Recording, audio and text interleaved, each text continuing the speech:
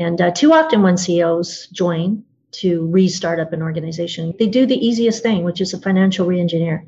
In my opinion, that's not a pervasive thing. If you could get culture and customer experience right first, you're going to have the financial outcome.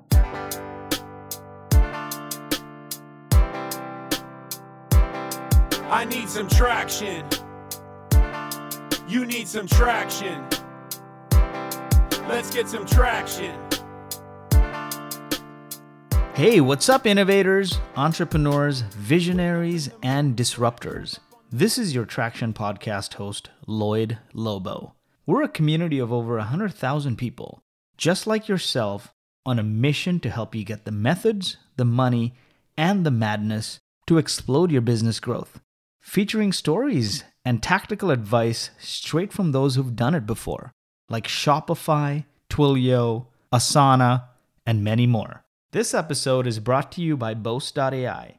Each year, the US and Canadian governments give out billions of dollars in R&D tax credits and innovation incentives to fund businesses like yours. But the application process is cumbersome, prone to frustrating audits, and receiving the money can take up to 16 months.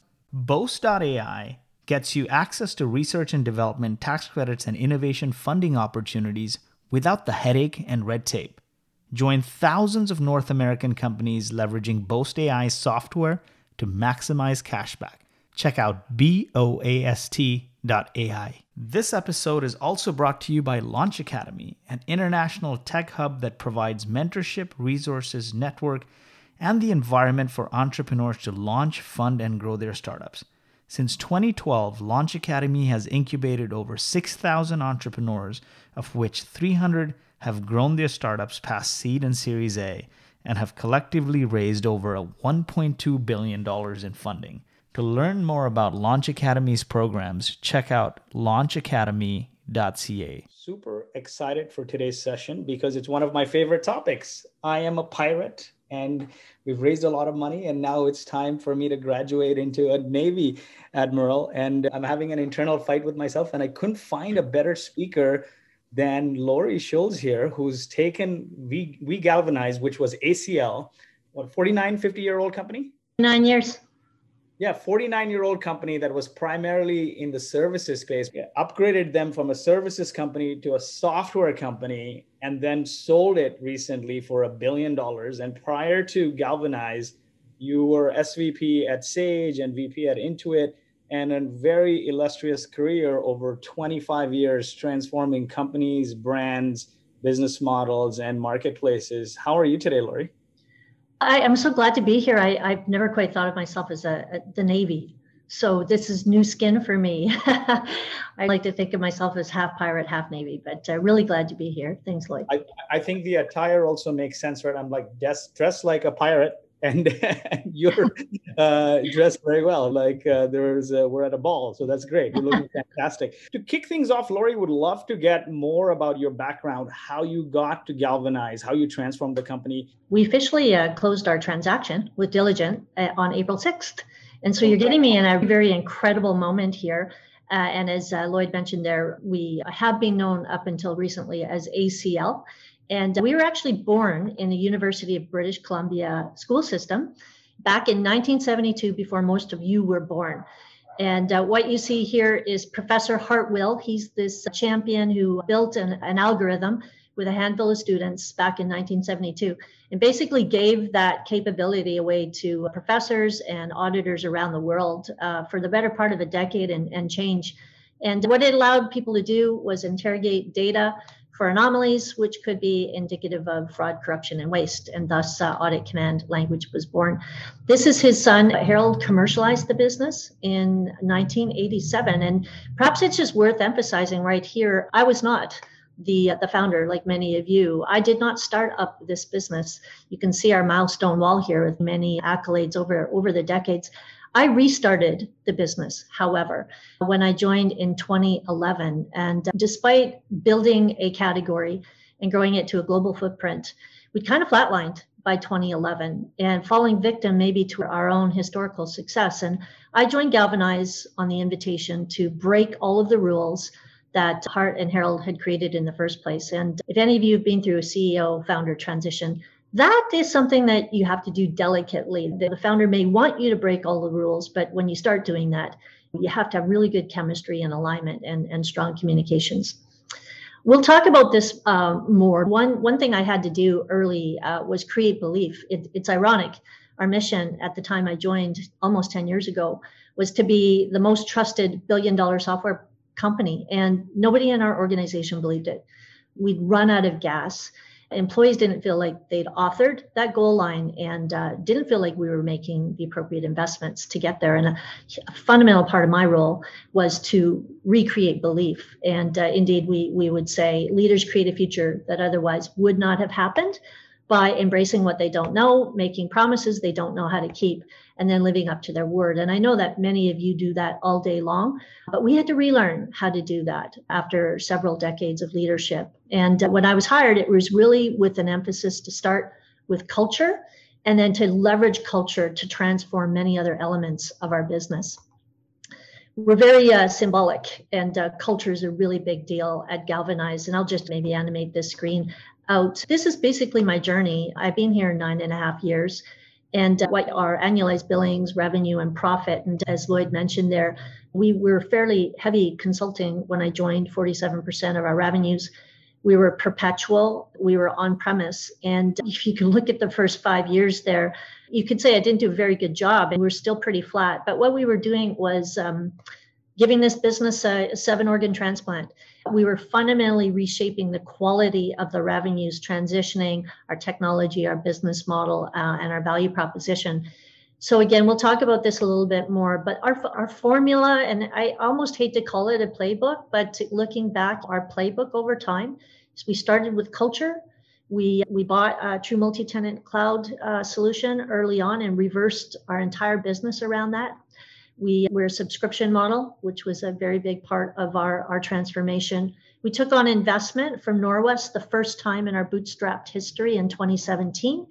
And with them as an excellent partner, we rebranded our business from ACL to Galvanize. We got even better at acquisitions. And through all of those changes, we created a lot of resiliency through COVID while actually becoming the recognized leader in our space. And I'll show you a slide on that in a second. As many of you I know are focused on global go-to-market capability is a big part of the formula here. And being in 130 countries takes a lot of tenacity. And so that remains a preoccupation for us as we had looked to further double our business in the next 3 years, just before we got acquired by Diligent. So just a few other things here. Some of us joke internally that if you had to have a one-page resume from the Galvanize kind of journey, this would be it. In 2011, we weren't known at all in the governance, risk, and compliance space. And you can see the Forrester Wave recognizing us at kind of the top corner. And that felt damn good, not going to lie. But it was based on a lot of hard work in kind of that transformation playbook that I shared with you earlier. And we've always been very overt about wanting to go public and not getting sold. And ironically, here I am on the tail of a $1 billion US acquisition.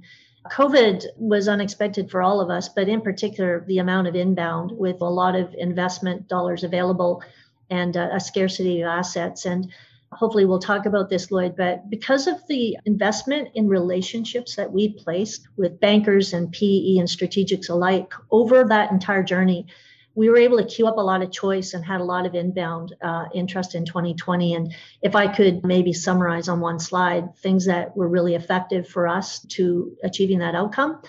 We had a one-page strategic plan. Single most important piece of paper, a Galvanize, captures our vision, values, mission. It's the orientation for board through frontline alike. We had $1 billion heat map. If you're a data junkie, certainly it seems a Navy thing to do. I love the $1 billion heat map. We're very visible about that. And we got better and better at storytelling. And we told the story our way. In fact, we used that as a bit of a screen. If people didn't want to hear it our way, if they didn't buy into our culture, then they weren't the best partners for us. And maybe lastly, just we picked up the momentum around who we were talking to. We had open dialogues with investment bankers, private equity, and strategics alike, really with the mantra of creating choice. 6 months ago, I would have thought that we would have done an additional raise and really to fuel additional acquisitions. I would not have imagined that we sold to a strategic, but in the end we did. Diligent is an amazing organization.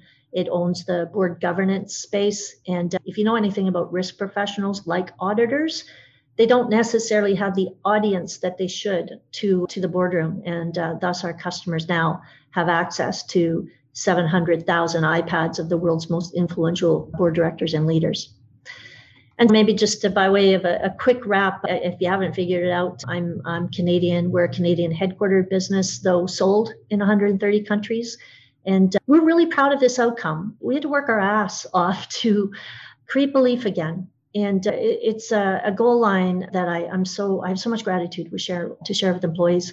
This transaction makes us one of only 20 unicorns in Canada, first led by a female.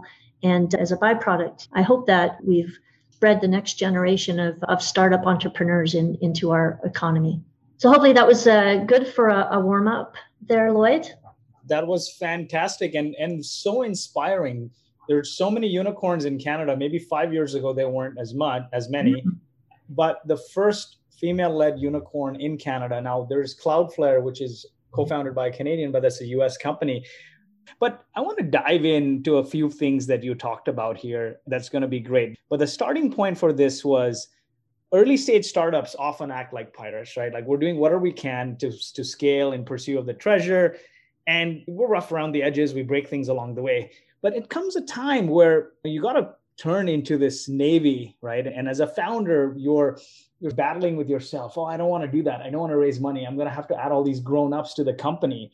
But being disciplined and polished in your approach with a long-term strategic view towards market domination is the only way to build a massive company. You can't be a pirate forever. Look at what happened with Uber there. Eventually, they swapped the leader. Because ultimately, if you're a pirate forever, all you're going to get is loot. But navies conquer worlds, right? And so I want to start by saying, as a founder transition, let's start there. What does it take for a founder to transition to scale? Do founders have to think about like, oh, you know what? I don't think I can graduate into that. And I don't want to add executives to my team. I'm just going to sell the company, but it doesn't have to be that way. Right? Talk about founder transition and how it worked at Galvanize, either leveling up or bringing someone from the outside. It's interesting to open this question this way, right? So many tech CEOs and founders sell out before they have to. And I think we're probably a bit more unique. In fact, when I joined, there was bets all over town. There was bets in the building. How long before I get fired or I got quit? Because mostly when a founder CEO invites someone like me to the table to break all the rules, they don't really want you to break the rules. And Harold Will was unique. He had a lot of self-awareness and he wanted to continue to be part of this amazing business and move to the board. And he and I worked really hard to build chemistry.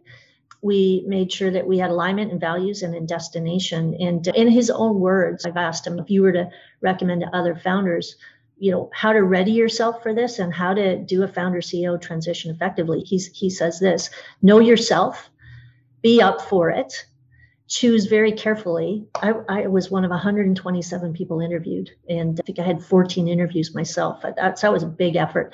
100% commit, be prepared to put everything at risk, and then get the hell out of the way. And because he did that, and because we built chemistry around a common set of values, we've had this outcome. And what were some challenges you saw during that time in transitioning? Was there any friction? Were there some interesting stories? Were there, employee activism, shareholder activism? Yeah, there is a lot of skepticism. And I remember describing the organization like a ping pong game. I don't know why I described it that way, but there's like a third of employees that were like ready to go. We're like, we can do more. And there was a third of employees that were burned and maybe negative influencers. And then there's a third of employees that were in the middle watching the ping pong match going on, figuring out what side am I going to be on. And it was really critical that I got in fast and I talked to employees. And it's so obvious, it's not even complicated, but town halls is a mainstream part of our culture. And my first 2 weeks, I did 14 town halls, no pink slip. Let's just talk about what's working, what's not working. And I learned in my first 3 minutes of my very first town hall from employees what needed to change. We had to change leadership. We had to have a real roadmap and make some investments there. But more importantly, I actually was able to spot in a crowd who the change agents were. These were people that had integrity of intent, who could create belief, who had the respect of their peers. And those are the folks that I put in charge of our transformation. I didn't care how long they'd been there. I didn't care what function they were in. I was interested in kind of the caliber of their character and their ability to move a room.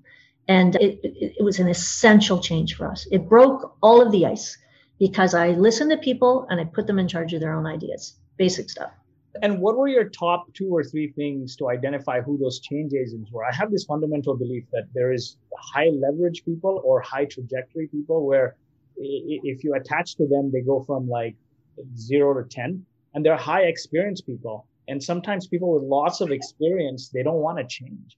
So how do you identify that, right? Especially going from a services business to now transforming to a software, because likely if you stayed services, you couldn't have got this multiple. But how did you spot who is the right person there? There's hundreds of people in your company. Boy, you're making me think did I have like more newer people or more tenured people? I guess I was looking for people that were brave, regardless of tenure or regardless of function, and people that, to unjar us from where we are, we needed bravery.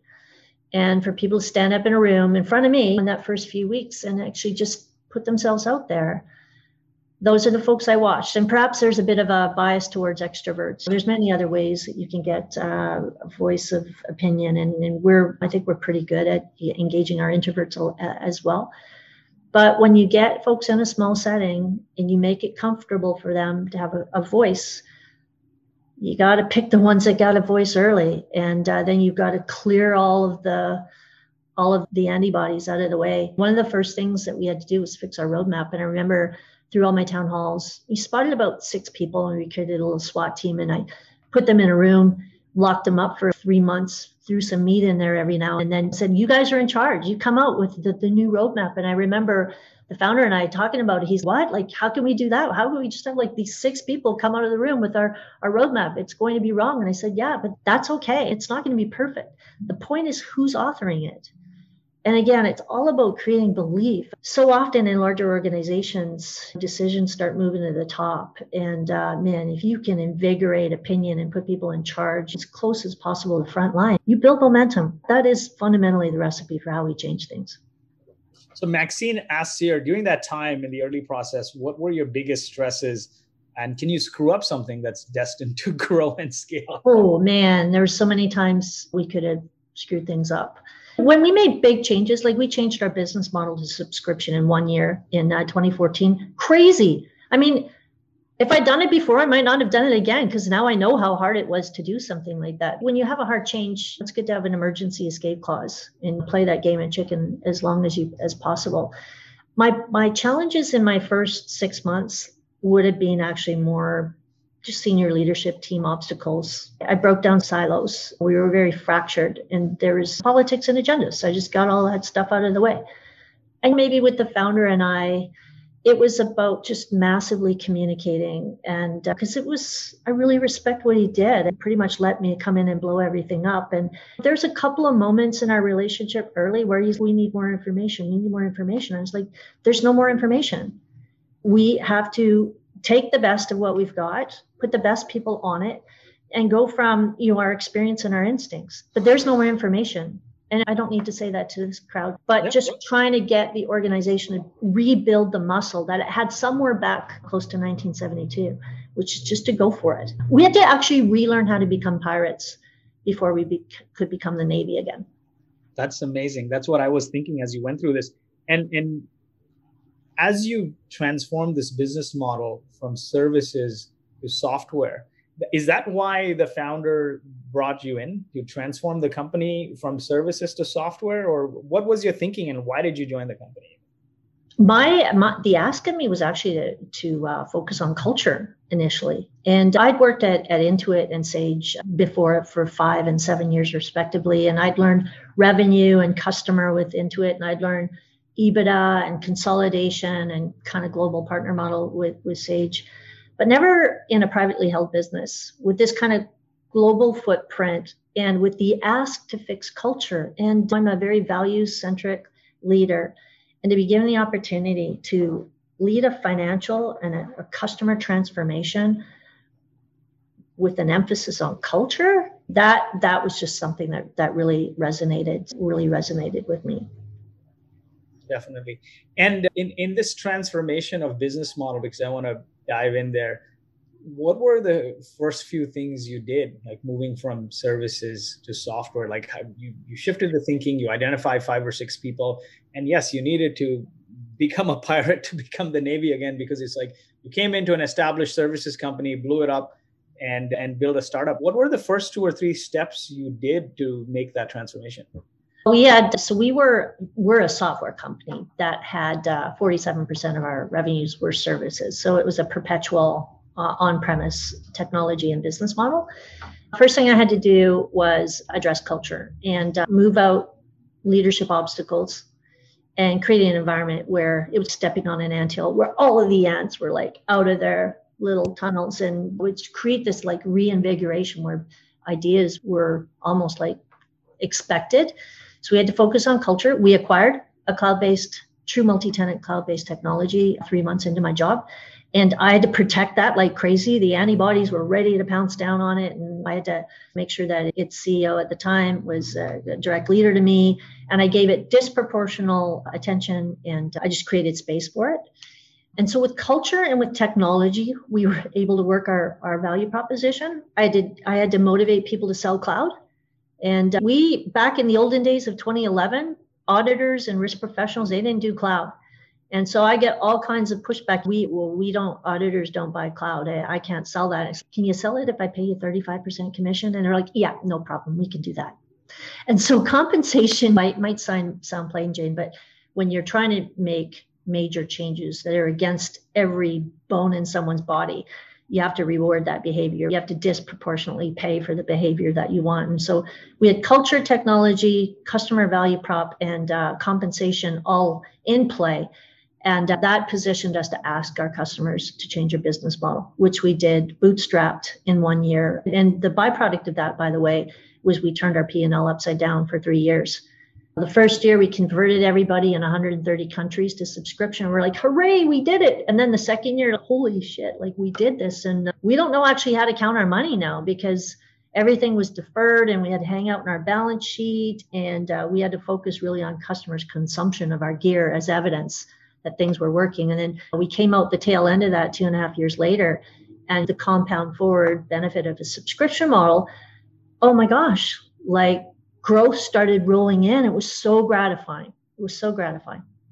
I can imagine, and that's what got you your multiple. I don't know if you're open to sharing this, but when you raised the money with Norwest, what were you guys at revenue wise? And now you sold, obviously. Or you don't have to share that if it's not public. I won't share that if you don't mind, but we were, let's call it at least half the size we were today. And multiples then, not multiples in general in the market, were also lower than they were today. But we were just on the tail end of our business model conversion, at least half the size then. And so our attractiveness continued to grow after Norwest came on. As you saw from my slide there was other things that we did that added extra fuel.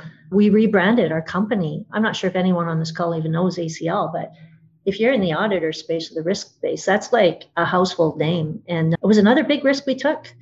And actually, it was at the invitation of our customers, because we were so pigeonholed in audit, which is just a fraction of our total addressable market, that we had to unleash ourselves by changing our brand, so that the market would give us permission to sell to the cybersecurity people and the general counsel and all of those folks that own the risk agenda as well. I want to go into this change agents concept here you talked about.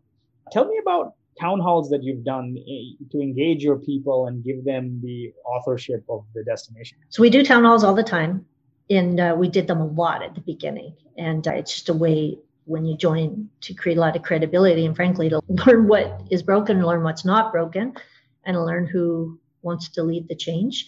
I'll add, I did something in my second year there. I asked a bunch of CEOs, have you ever had a public top talent program? Nobody does that.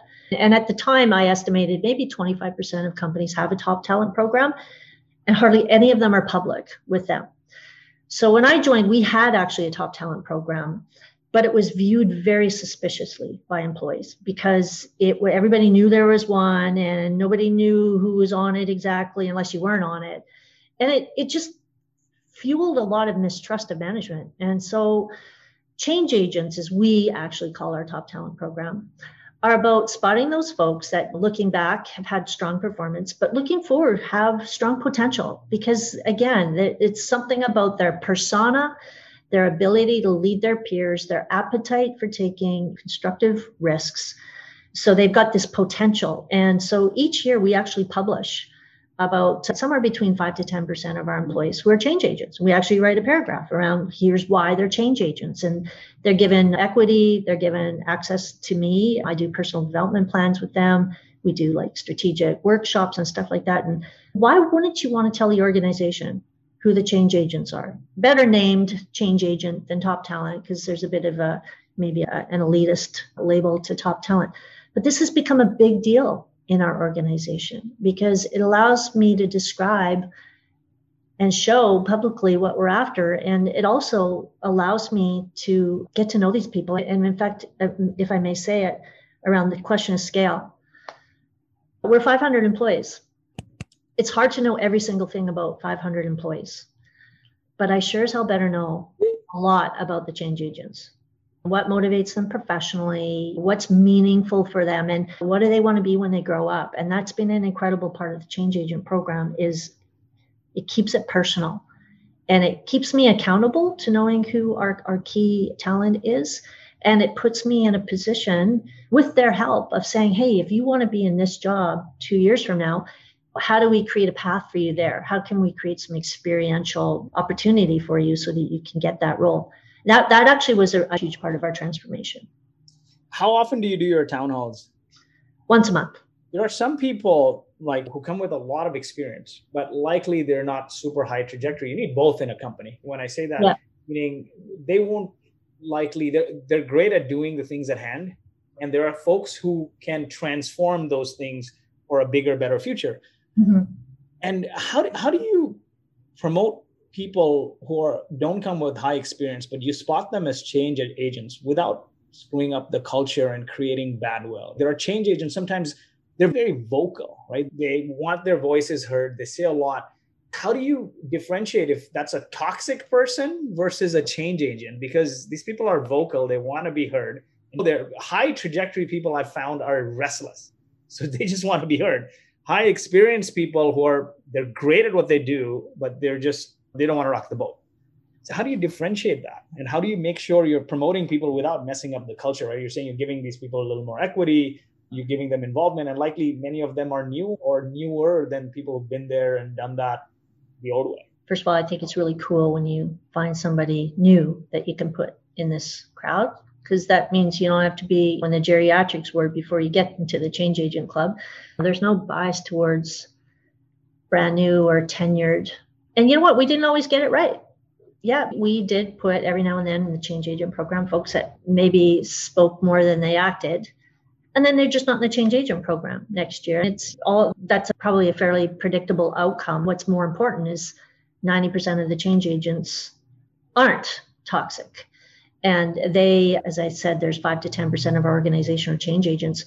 When they leave a strategy meeting, they're carrying the conversation forward into their group, including, how to manage a conversation when there's somebody that's maybe disruptive in the crowd. That's a good skill set to gain as well. Coming back here to this one-page strategic plan that you talked about in your slides, tell us more about that and how did you enforce it? Do you still use it? Does each product team, each division have it? Walk us through what the ingredients of that one-page strategic plan and how that sort of formulates your destiny. Single most important piece of paper at Galvanize.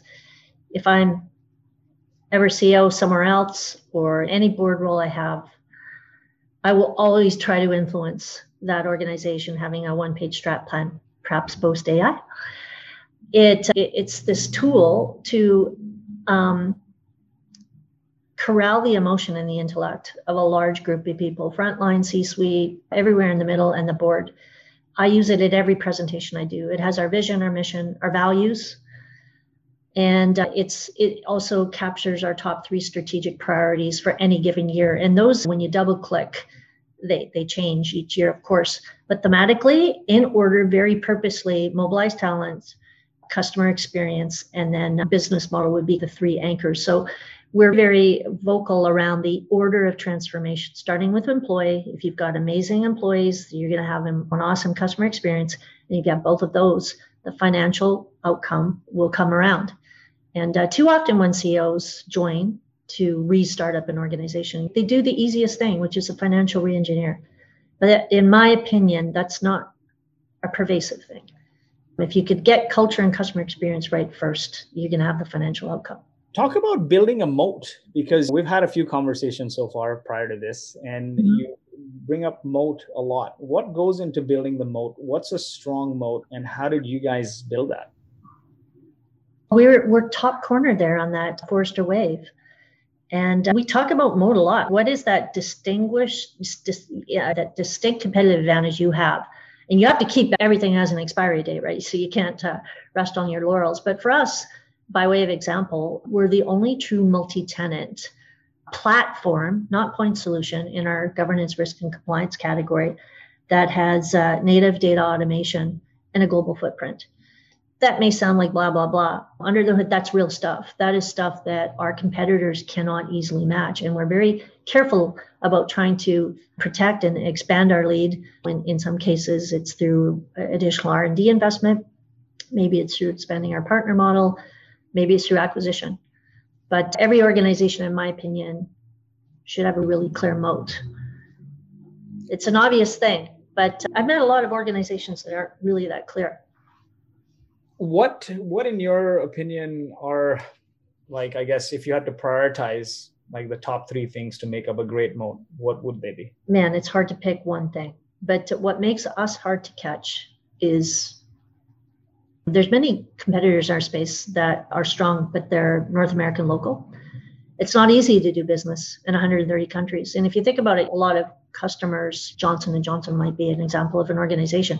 They have a global operation. So their ability to access our resources on a global scale is an example of how global scale contributes to our moat. It's not just the business we do in a specific country, but it's how we can service global customers.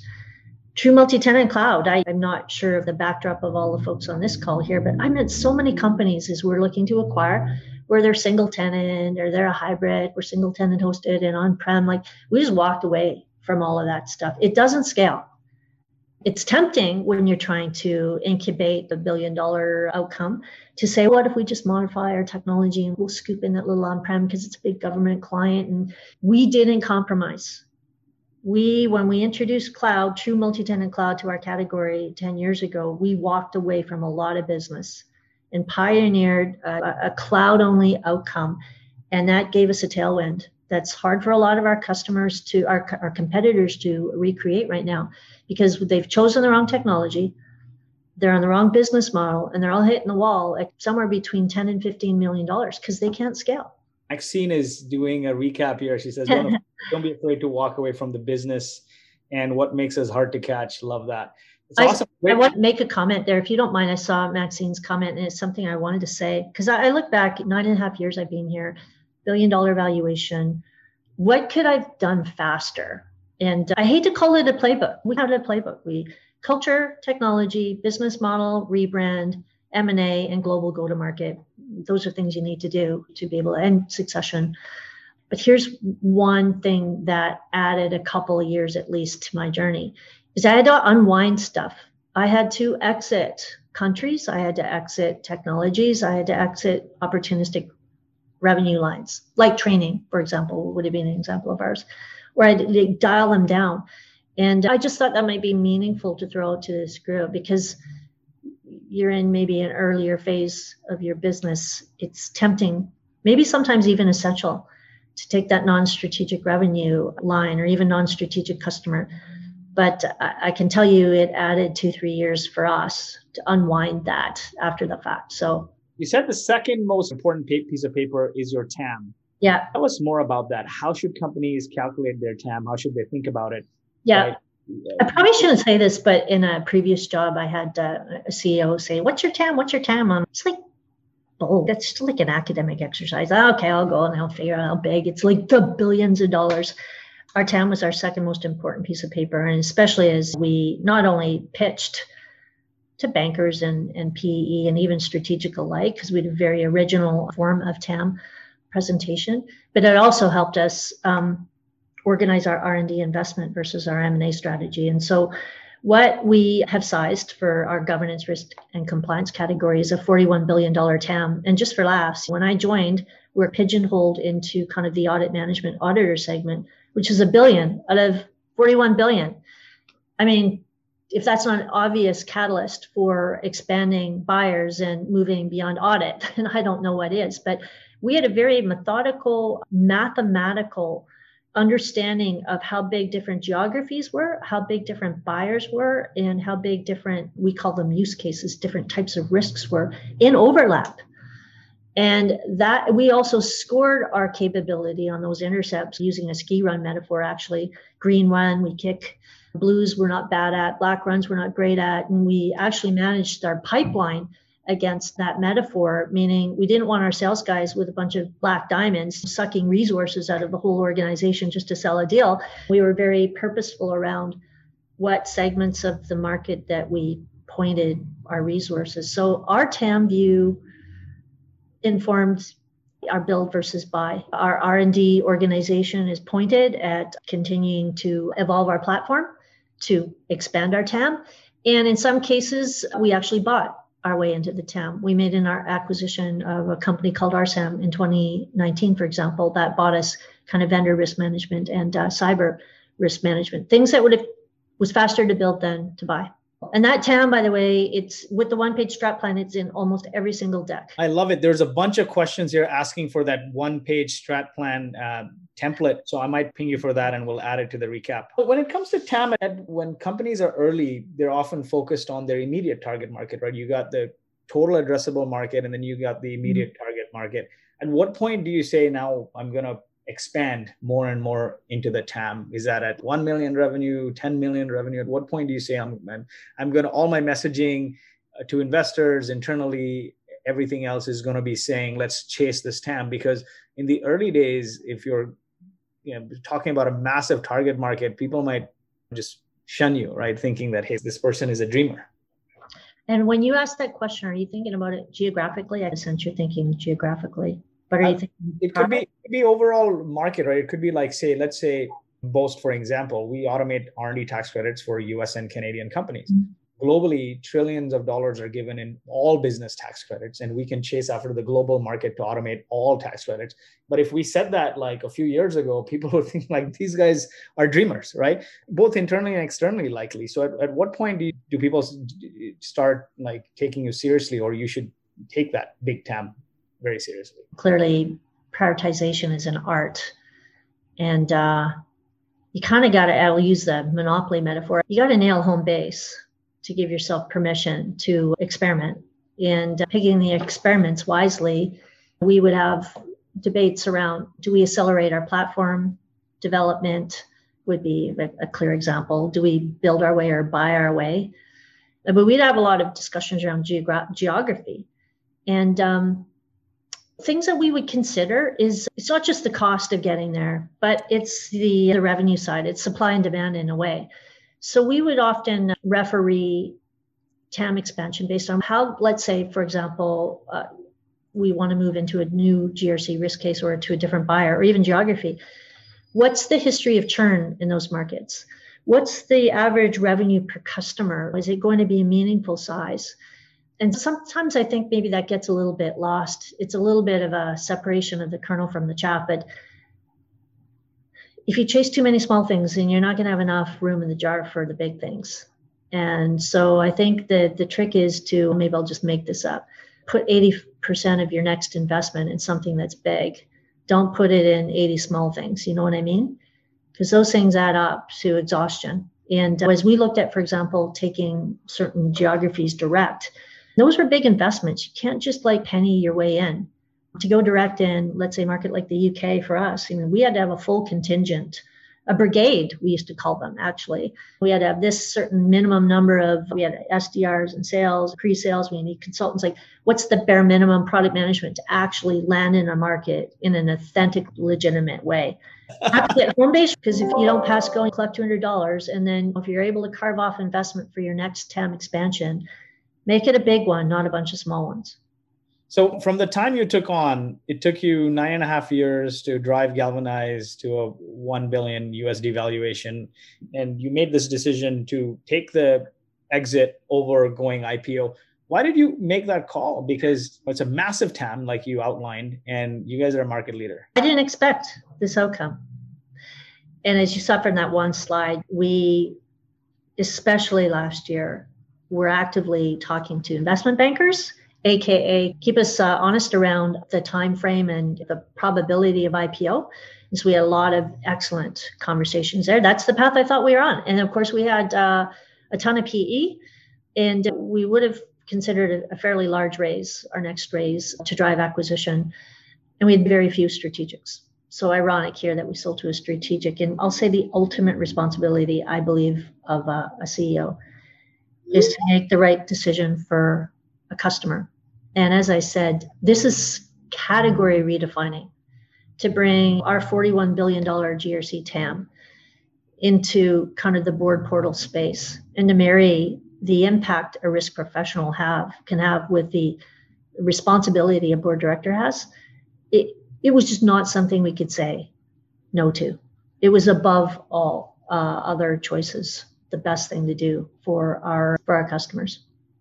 And maybe as a side note here, and true of all of us, our category is consolidating. And for many of the years I've been here, a company like mine could look down and maybe scoop up a point solution and be acquisitive, call it mid-size on small, or call it big on medium. That game's changing in our category, at least. It's mid-size on mid-size or large on large consolidation.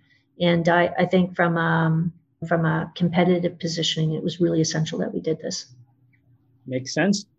There's a question here that asks, could you tell us more about how you leverage partnerships to drive growth? We are pretty focused on a direct model in core strategic geographies, and an indirect model in ones that we don't ever intend to, could never be good at being direct, like a market like Africa, for example.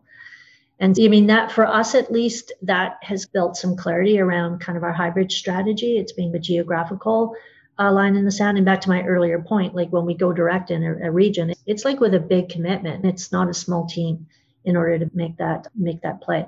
I'd say we could probably do a better job in terms of diversifying the kind of partners that we have, building marketplace and looking for looking to diversify the kind of partner base that we have today. And so that's a forward opportunity. Definitely. Now, I want to go through this $1 billion heat map. And as you were planning to build this $1 billion software company, that is, your mission was to be the most trusted $1 billion software company that nobody believed in. Who were the key hires and what points you brought them along the way? Answering that in context of the heat map, you took over, like at what point do you hire maybe a CMO or CRO or a COO, CFO, like all these people, because you inherited a 40-year-old company that had a different DNA. You changed the DNA. Yeah.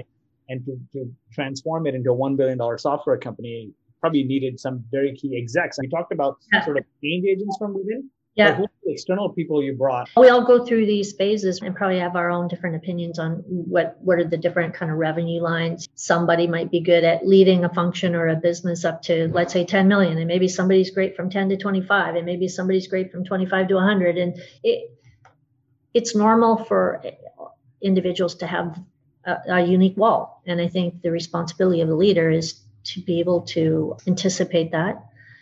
And when I joined, I actually replaced the entire leadership team, except for one, because at that point in stage, we needed just the new DNA. We had to do that, frankly. And it wasn't just about experience, it was about culture. And then through time, the bar goes up on different functions. And sometimes you get lucky in that you have somebody that's born internally that incubates into like your next CTO. That's the best outcome. But I do think it's important to bring in external along the way. I'll say this, just a couple of key hires come to mind just as a point of reference. One, we brought on a chief revenue officer from Avalara. I worked with him actually at Sage, and he joined Avalara when they were 10 million and brought them through their IPO at, they're north of 500 million today. So that's pretty good experience to have, obviously, as we head into an IPO, or so we thought. So having a scaling chief revenue officer at some point is critical. And that's hard. That's culture. That just creates a lot of culture tension because it's easy for everybody to be an expert in sales and in marketing, and to bring mathematical rigor. That's tough because it's a tough job. And that's something as you go through $100 million line, for sure, I would recommend. Now, here's another one. And in fact, the person that helped me with the $1 billion heat map was actually an independent on my board. Somebody that's from our category who was the CEO and an executive chair and a founder and now a very successful investor. And for those folks here that don't have a board, you should seriously consider getting one because, man, they'll hold you accountable. They'll bring discipline, but they're going to bring a lot of experience, obviously, depending on how well you pick them. And those are two functions, our chief revenue officer and this independent, that in my last few years had a really big impact on our outcome. This is great advice here. Sometimes you feel like you're drinking from a fire hose, but you want to just keep drinking anyway. And then I'm learning a ton, right? A lot of people don't want boards, but they add a lot of value. And you are the collective of everyone around you, right? You're the sum of the 5-6 people around you. I want to go back to that CRO. What is the job of a CRO? What is the function of that person? Like, what does this person do? Because you mentioned my board and my CRO were critical to that 1 billion.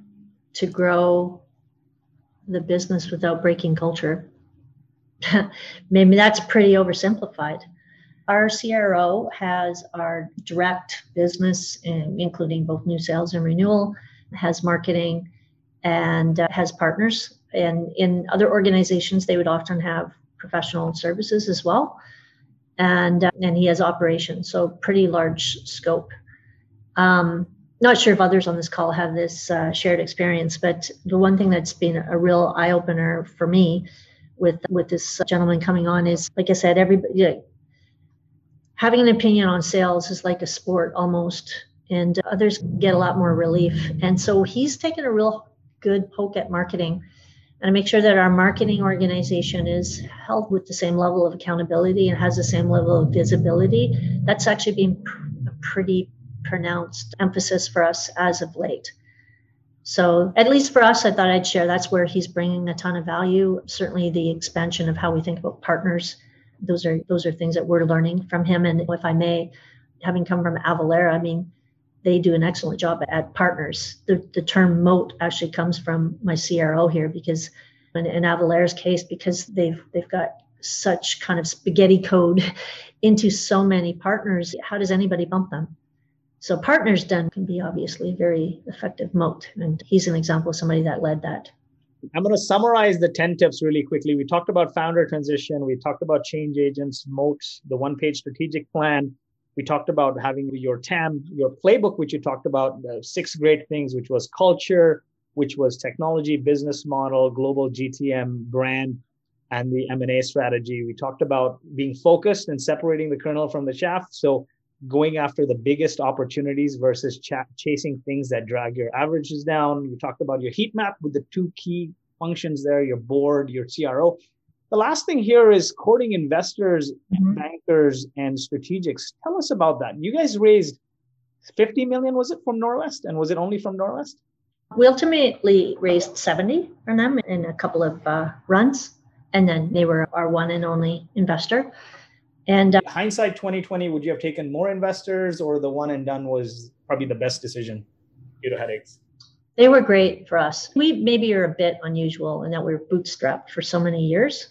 So it was something we wanted to be thoughtful about, bringing in an investor. That was a big change for the culture of our business, certainly the culture of our board. And we had an advisory board before Norwest joined. But I'll say one thing that we did all along, and the founder did it before I got there, but we took the phone calls. And far better to have relationships that you're far better not be in a sale, trying to be in a pitch position when you need the cash.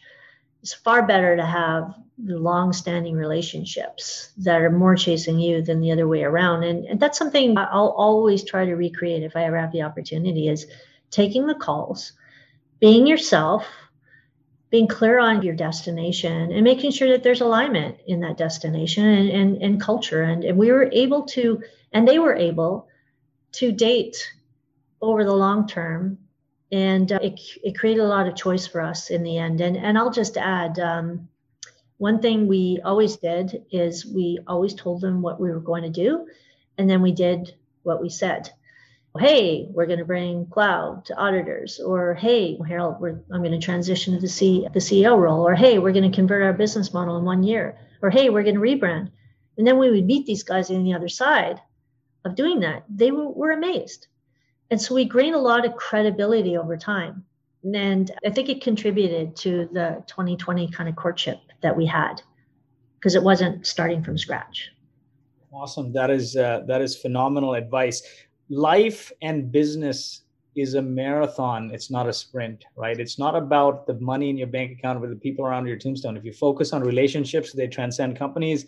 And if you chase the relationship, you'll build a long-term partnership. Oftentimes people ask me like, oh, should we optimize for the valuation? And I think if you optimize for the nth degree of valuation, the first time a massive roadblock hits, either you're out of there as a founder or the investors are not coming along for the next round of funding to support you. So this is great, this long-term relationship focused advice, because they are intertwined with you and they know you personally, kind of thing. Mm-hmm. One last question, advice on entering new markets and when to build versus buy. That was one. Maybe we can do that in rapid fire, like any sort of rule of thumb for when to build versus buy, and how to think about profitability versus growth. Like, were you guys very profitable leading up to the acquisition or just all growth focused? Rule of 40 or rule of 50 or whatever you want to do is adding revenue growth with percent profit margin, is probably most people on this know. I really actually like that metric. Just know what side of the line you're on, and make sure that your C-suite, and if you have your board is aligned. Every year as we went to approval for our annual plan, I would make sure we were all clear on, in fact, I would plant my whole leadership team by name and my board by name. Where are you on the scale of growth orientation versus EBITDA, one dimension, and strategic versus IPO, another dimension? And it's okay to have a difference of opinion. It's just not okay to not share your difference of opinion. And so the key thing for us was to be very clear on the relative tensions in the discussion. And for us, certainly the majority of us, we had a very growth-centric approach. But with respect, profitable, not massively profitable, but we always wanted to have respectable profit. Profitable growth was our goal. One follow-up there, actually, at what point does profitable growth matter? When you're at 10 million, should you be profitable? Should you be profitable at 50 million? Like, when should you sink it all in versus start taking some profits? I would referee it based on what infrastructure you have in place. So this may not be exactly what you're after, but if you've made the right choices with culture and business model and technology, and if you've got a path to global scale, then invest for growth. If you're on-prem and perpetual and have more of a body shop business, then invest for profit, because it doesn't scale. That's you basically told me, Lloyd, don't reason with analogy. Just because it works for somebody doesn't work for you. Reason from first principles. If you have a path to scale, invest in growth. If you don't have a path to scale and you're a body shop, then invest in or focus on profitability. And then the last question here, build versus buy. Was there a rule of thumb that you looked at? Listen, one thing I want to say on acquisitions, I'm a fan of acquisitions. And when I first started and I combed the universe, I met so many founders. I actually have a better appreciation now. An M&A strategy, acquisition can be fed by multiple agendas. I started looking for product, and we made a product acquisition in the first 3 months, and we made a product acquisition in 2019. You can acquire geography. We acquired a channel partner in Asia. That was a really good move. You can acquire talent. Our design team was born of an acquisition, and it's a fundamental part of our moat, by the way. We're beautiful to use. And you can buy buyer type. That's our preoccupation right now, is what kind of organization owns, the privacy agenda in our organization. I'm not really answering your question, but the build versus buy discussion is not just one of R&D. It's, as I've learned, it's also of talent, it's of geography, and it's of kind of go-to-market capability and brand. Awesome. Now, this has been fantastic. We're at the top of the hour here, 3 minutes over, actually. As you look back on your journey, what do you wish you did more of, and what do you wish you did less of? I don't like to look back and have regrets. There's things I didn't do that well and mistakes I made. As long as you reflect on those, you come out of it a better person. And so I wouldn't change anything. Even as I mentioned before, how could we have done this sooner? We had to unwind some stuff. And maybe for us, this transaction happened at the exact right time. So that'll be my answer for now, is don't make any changes. Great things happen to great people, and you're one of the most wonderful people I've met. I've taken a lot of notes. I'm actually not kidding here. I usually write. But last thing here before I let you go, what's the one company you're super excited about? One company? Yeah. Oh, come on. It's Boast AI. Thank you so much, Laurie, for the plug. Have a wonderful day. My pleasure. I need some traction.